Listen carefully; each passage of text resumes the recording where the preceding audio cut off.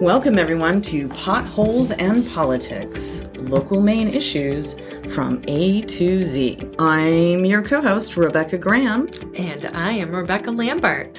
Before we dive into the legislative bulletin, I got to tell you, I had this really cool thing happen this week.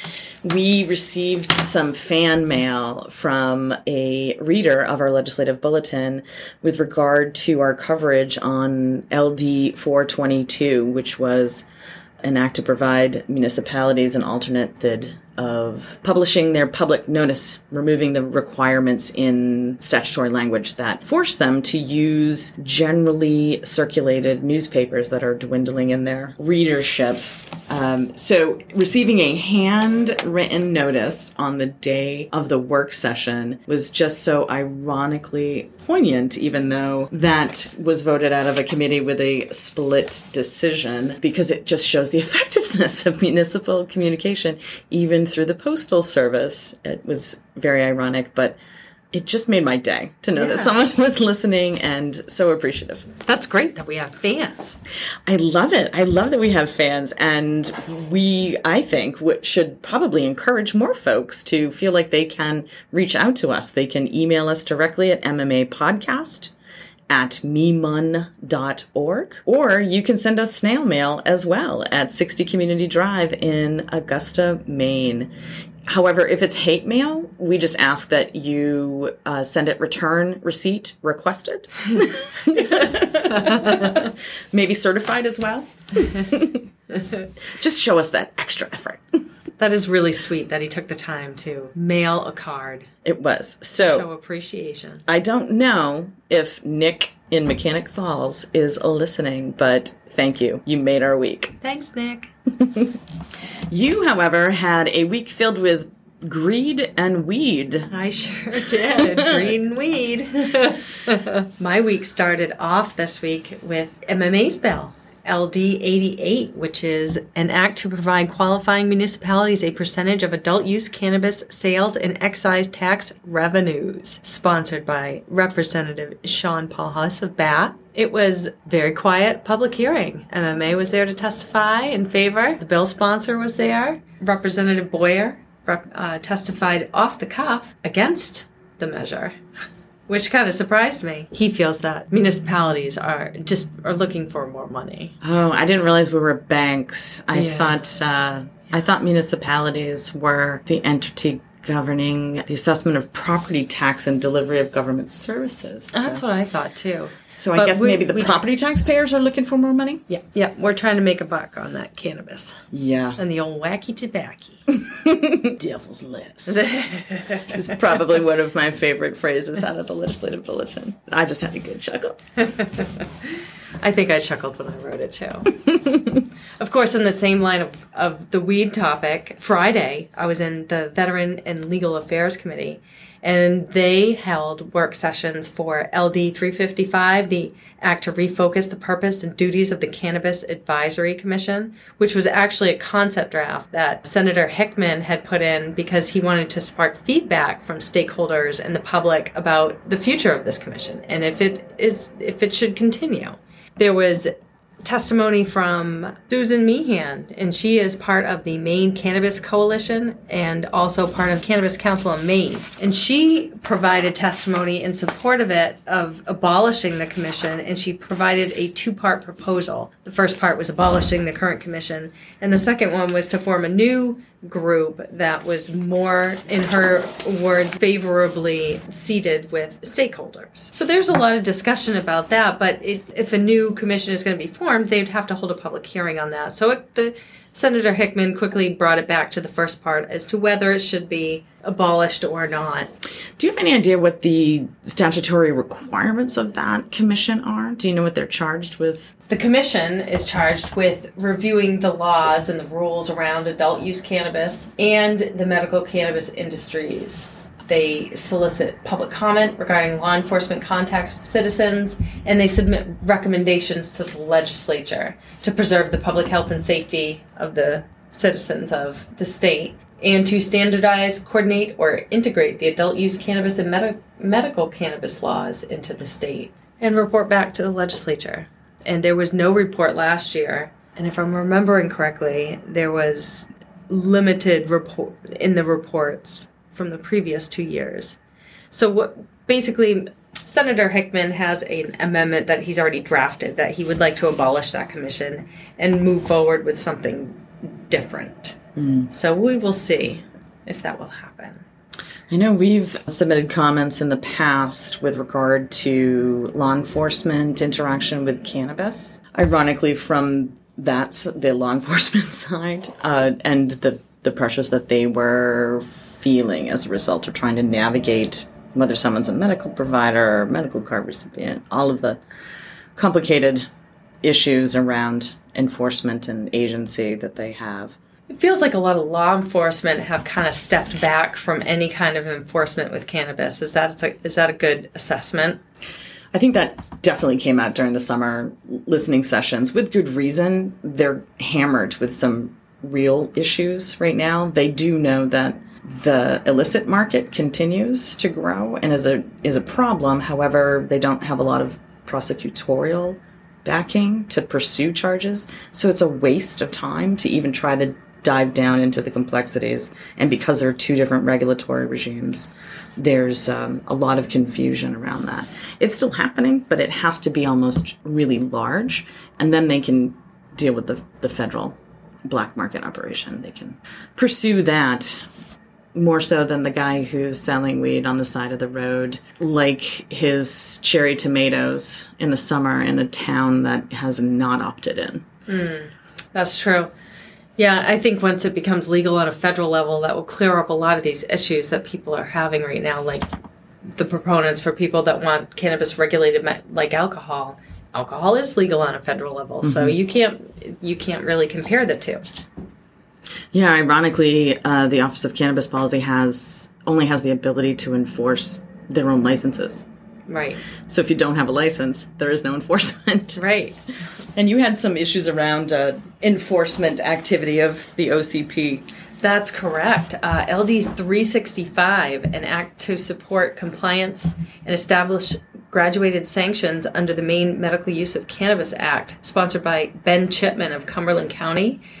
Most people that came out to testify on that bill were in favor of it. And there was one person who came out to testify who is the owner of West Paris Provisions Medical Dispensary. And she was talking about something that happened with her business where she lost her license and her employees lost their jobs because a $5 pre-roll was sold to an undercover OCP officer or enforcement officer who was essentially doing a sting operation on her business and bought without a medical card, bought the pre-roll without the medical card.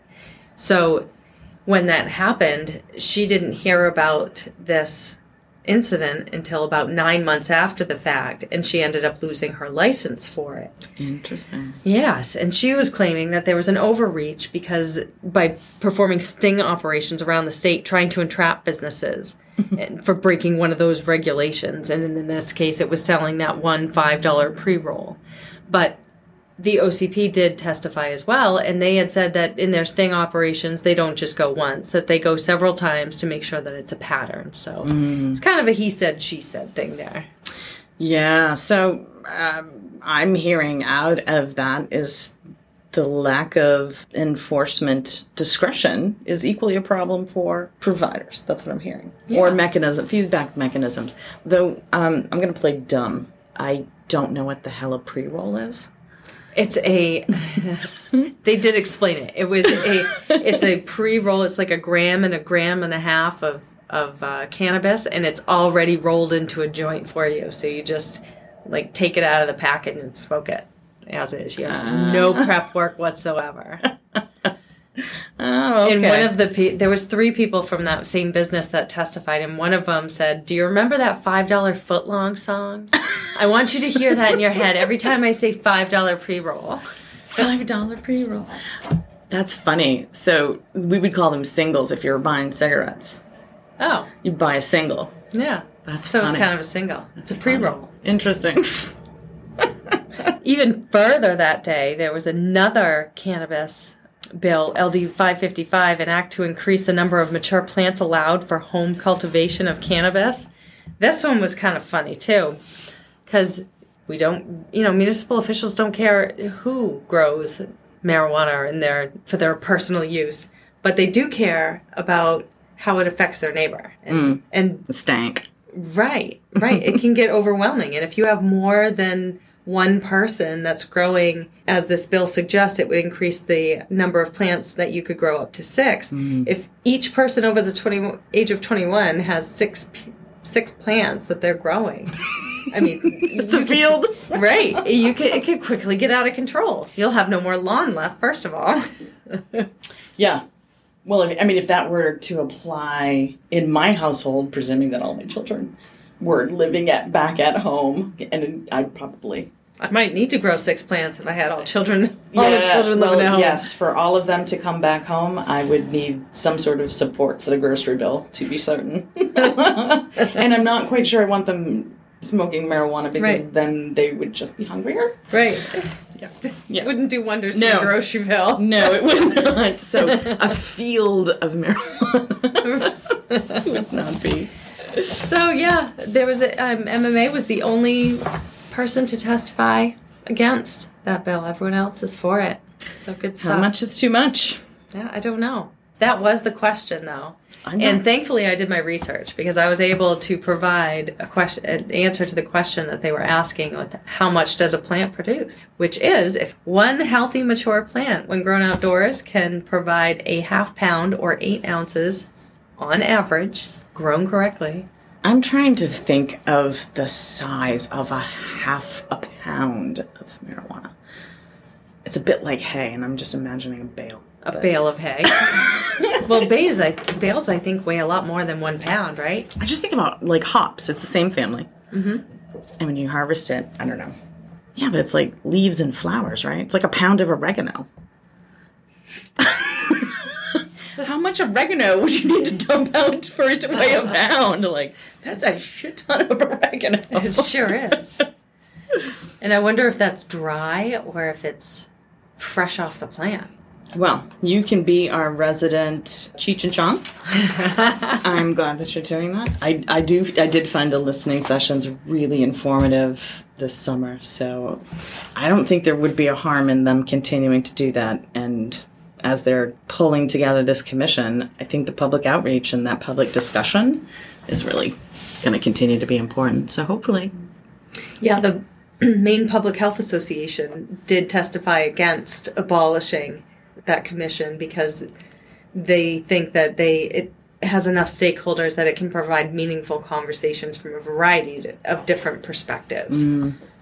Yeah, and they saw value in that. That's super important as well.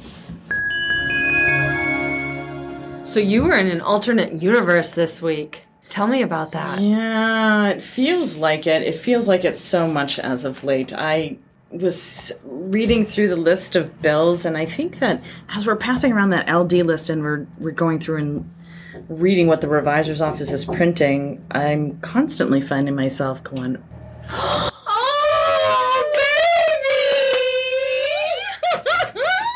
baby! Hello, Dexter. Hi, hello, handsome boy. Oh, Dad, I have to go places and be like, have you seen my husband or my child? where's my child? Hello. Are you waving? Ooh, we are so glad that you have your mom's disposition. Right. Jesus. Alright. Give him to me. We're gonna go eat lunch. Joy, thank you so much for bringing him in. And sharing him, thank you. I'm so sorry. You can come back and be a guest anytime, I'll Dexter. interrupt my podcast. Oh my God, that was awesome. Oh, that was an awesome interruption. Yes, love babies. Way better than phone calls. Oh, I love it.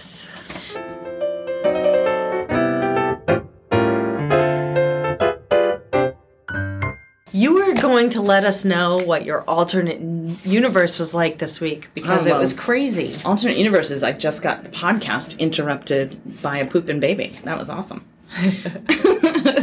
just sitting in these committees, it has been really interesting. I think I talked about it last week, though, but there were a number of bills that came up that just seem like they're disconnected from what is the very loud and obvious problems facing municipalities. And I'm not seeing a lot of legislation that's actually going to address any of those pressures, like the mountains of septic waste that need someplace to go, or the hundreds of homeless individuals that are priced out of rentals, which, according to Maine Housing, is only going to get worse because they don't even have anyone to build or remodel. So as anyone who has tried to get any sort of home projects done or contracted out will understand, a couple of my friends are 3 years, they recorded 3 years out to be able to do simple projects. So we definitely need more workforce.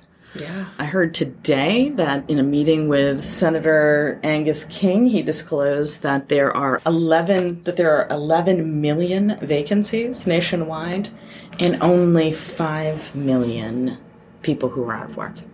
So even if all of those people, which is probably historically low, even if all those people were employed, there would still be 6 million vacancies that there is nobody to fill.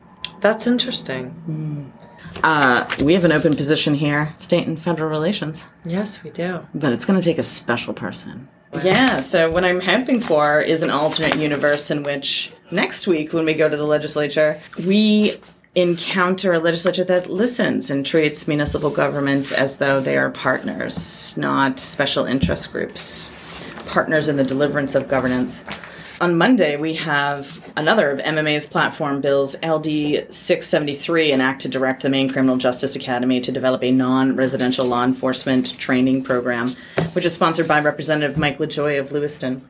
It's going to have its public hearing at 10 a.m. in the Criminal Justice and Public Safety Committee. And the intent here was to develop a 2-track training process that a lot of municipal officials in particular, but also police departments, need in order to remove some barriers to recruitment. There are a lot of barriers to recruiting law enforcement professionals at this point in time, and probably never a more intentional need to have mature individuals in those roles, folks with life experience and emotional intelligence. And yet that is the group of people that are the hardest to get or attract to law enforcement for the simple fact that they have to go to an 18-week residential academy, which if you're 20 is great. It's like going away to college. If you are 30, it's hard because you now have life responsibilities. Often your carers, often your kids. You have kids like what we just experienced here that need care, and it's easier to get daycare than it is residential care for your children if you're the primary caregiver.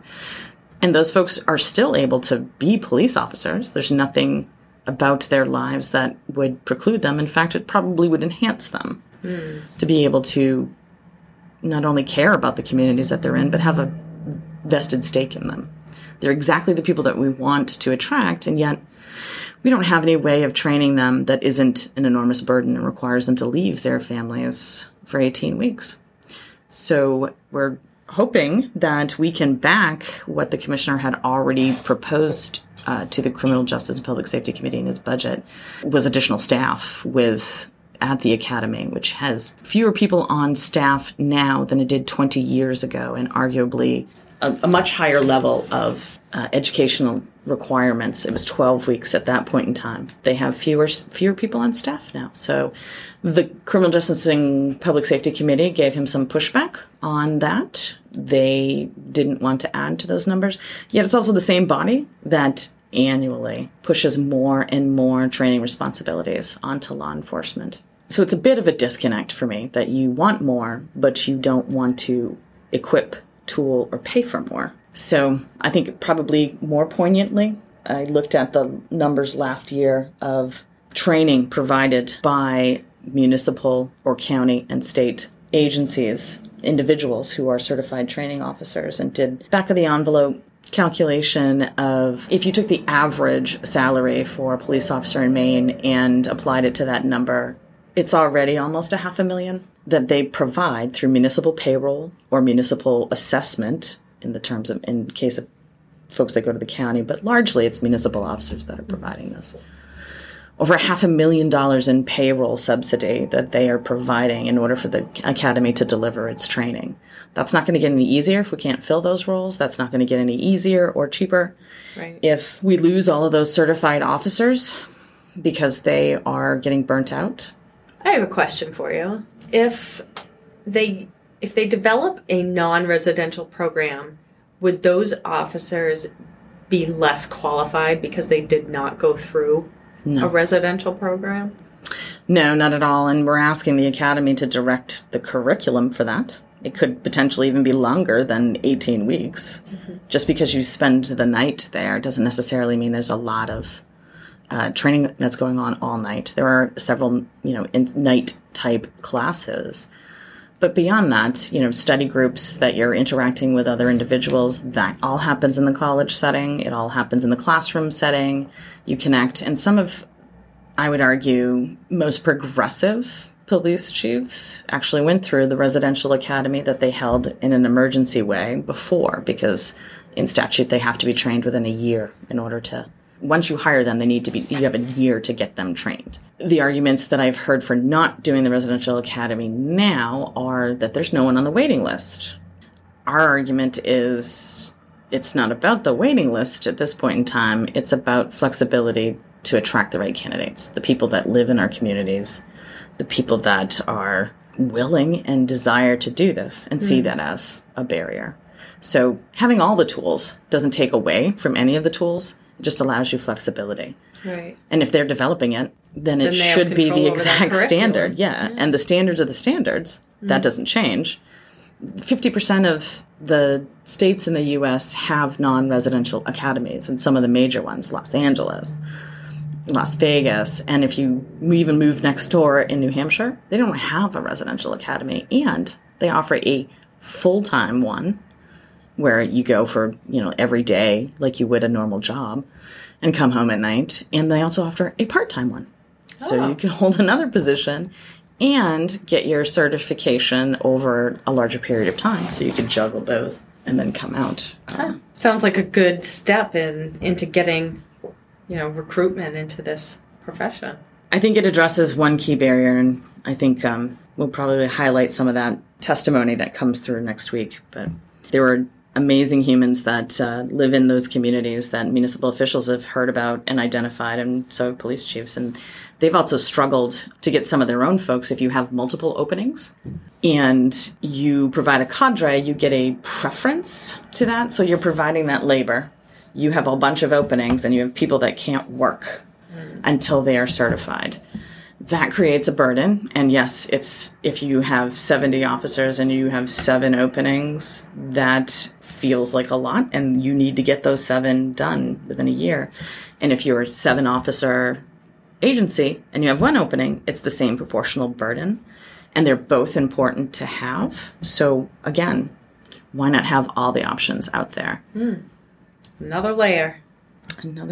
But more importantly, they need the resources to do it. The academy needs the resources to do it. The academy needs the resources to develop the curriculum. But it's been done before. It's done everywhere else. They're doing a review right now, and that review is not going to come back and say 18 weeks is enough. It's going to come back and say, we need 27. Right.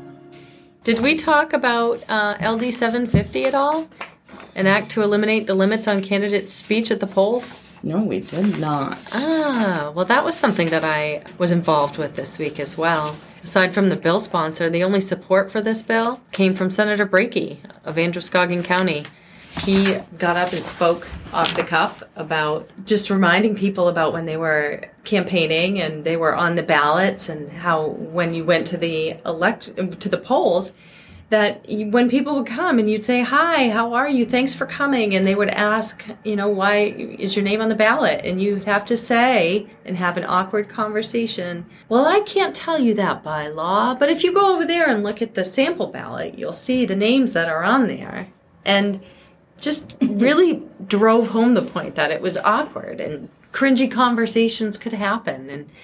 But all the testimony against that didn't quite feel the same way. They felt that it would open up the door for, it just opens the door for violence to occur when you start talking politics at the polls. And honestly, by the time people get to the polls, they've already made up their decision of who they're going to vote for. So there's really no reason that they need to be there to welcome anyone to the polls in order to maybe get a last-minute vote. It's one of the ODIHR standards for election monitoring, that's something you pay attention to. Most places actually have what they call a silent period immediately before. So not only do they not allow the candidates to be around the polls, they also stop all of the TV advertisements one day in advance of that. So it's like... That would be nice. Well, you know how we get so frustrated by those ads every time you turn on like a YouTube video and you're seeing ads, you're like, oh my God, the ads. I can't wait until the election's over so I stop seeing the ads. Yeah. Do the ads really bring in votes? That is a political science research project in the making. Let's kick that off to Garrett. Quiet periods or silent periods before elections is not unusual. It's usually promoted. I like that idea. There's so much hype up until the election. And Maine does I've heard over and over again that Maine does a really good job administering their elections. And it just seems like let them do their jobs and don't bring any kind of discontent that could come in. Don't bring it in from the outside. Just let the sanctity of the polls lie. Yeah, let people exercise their constitutional right. In peace. Let's go get lunch. So, on that note, it's going to be a hectic week next week. I don't know that I'll get to see you, but I'll try to come visit you in VLA when I'm across the hall in either judiciary or criminal justice. I'll be there all day. Well, Becky, have an amazing weekend writing testimony. Yes, I'll be there with you in solidarity, and we will get through it. Yeah, I'm going to send my boys out to play in the snow. There you Say, go. leave me alone so I can write. There we are, then. There we are, then. See you later, folks. See you later. Bye.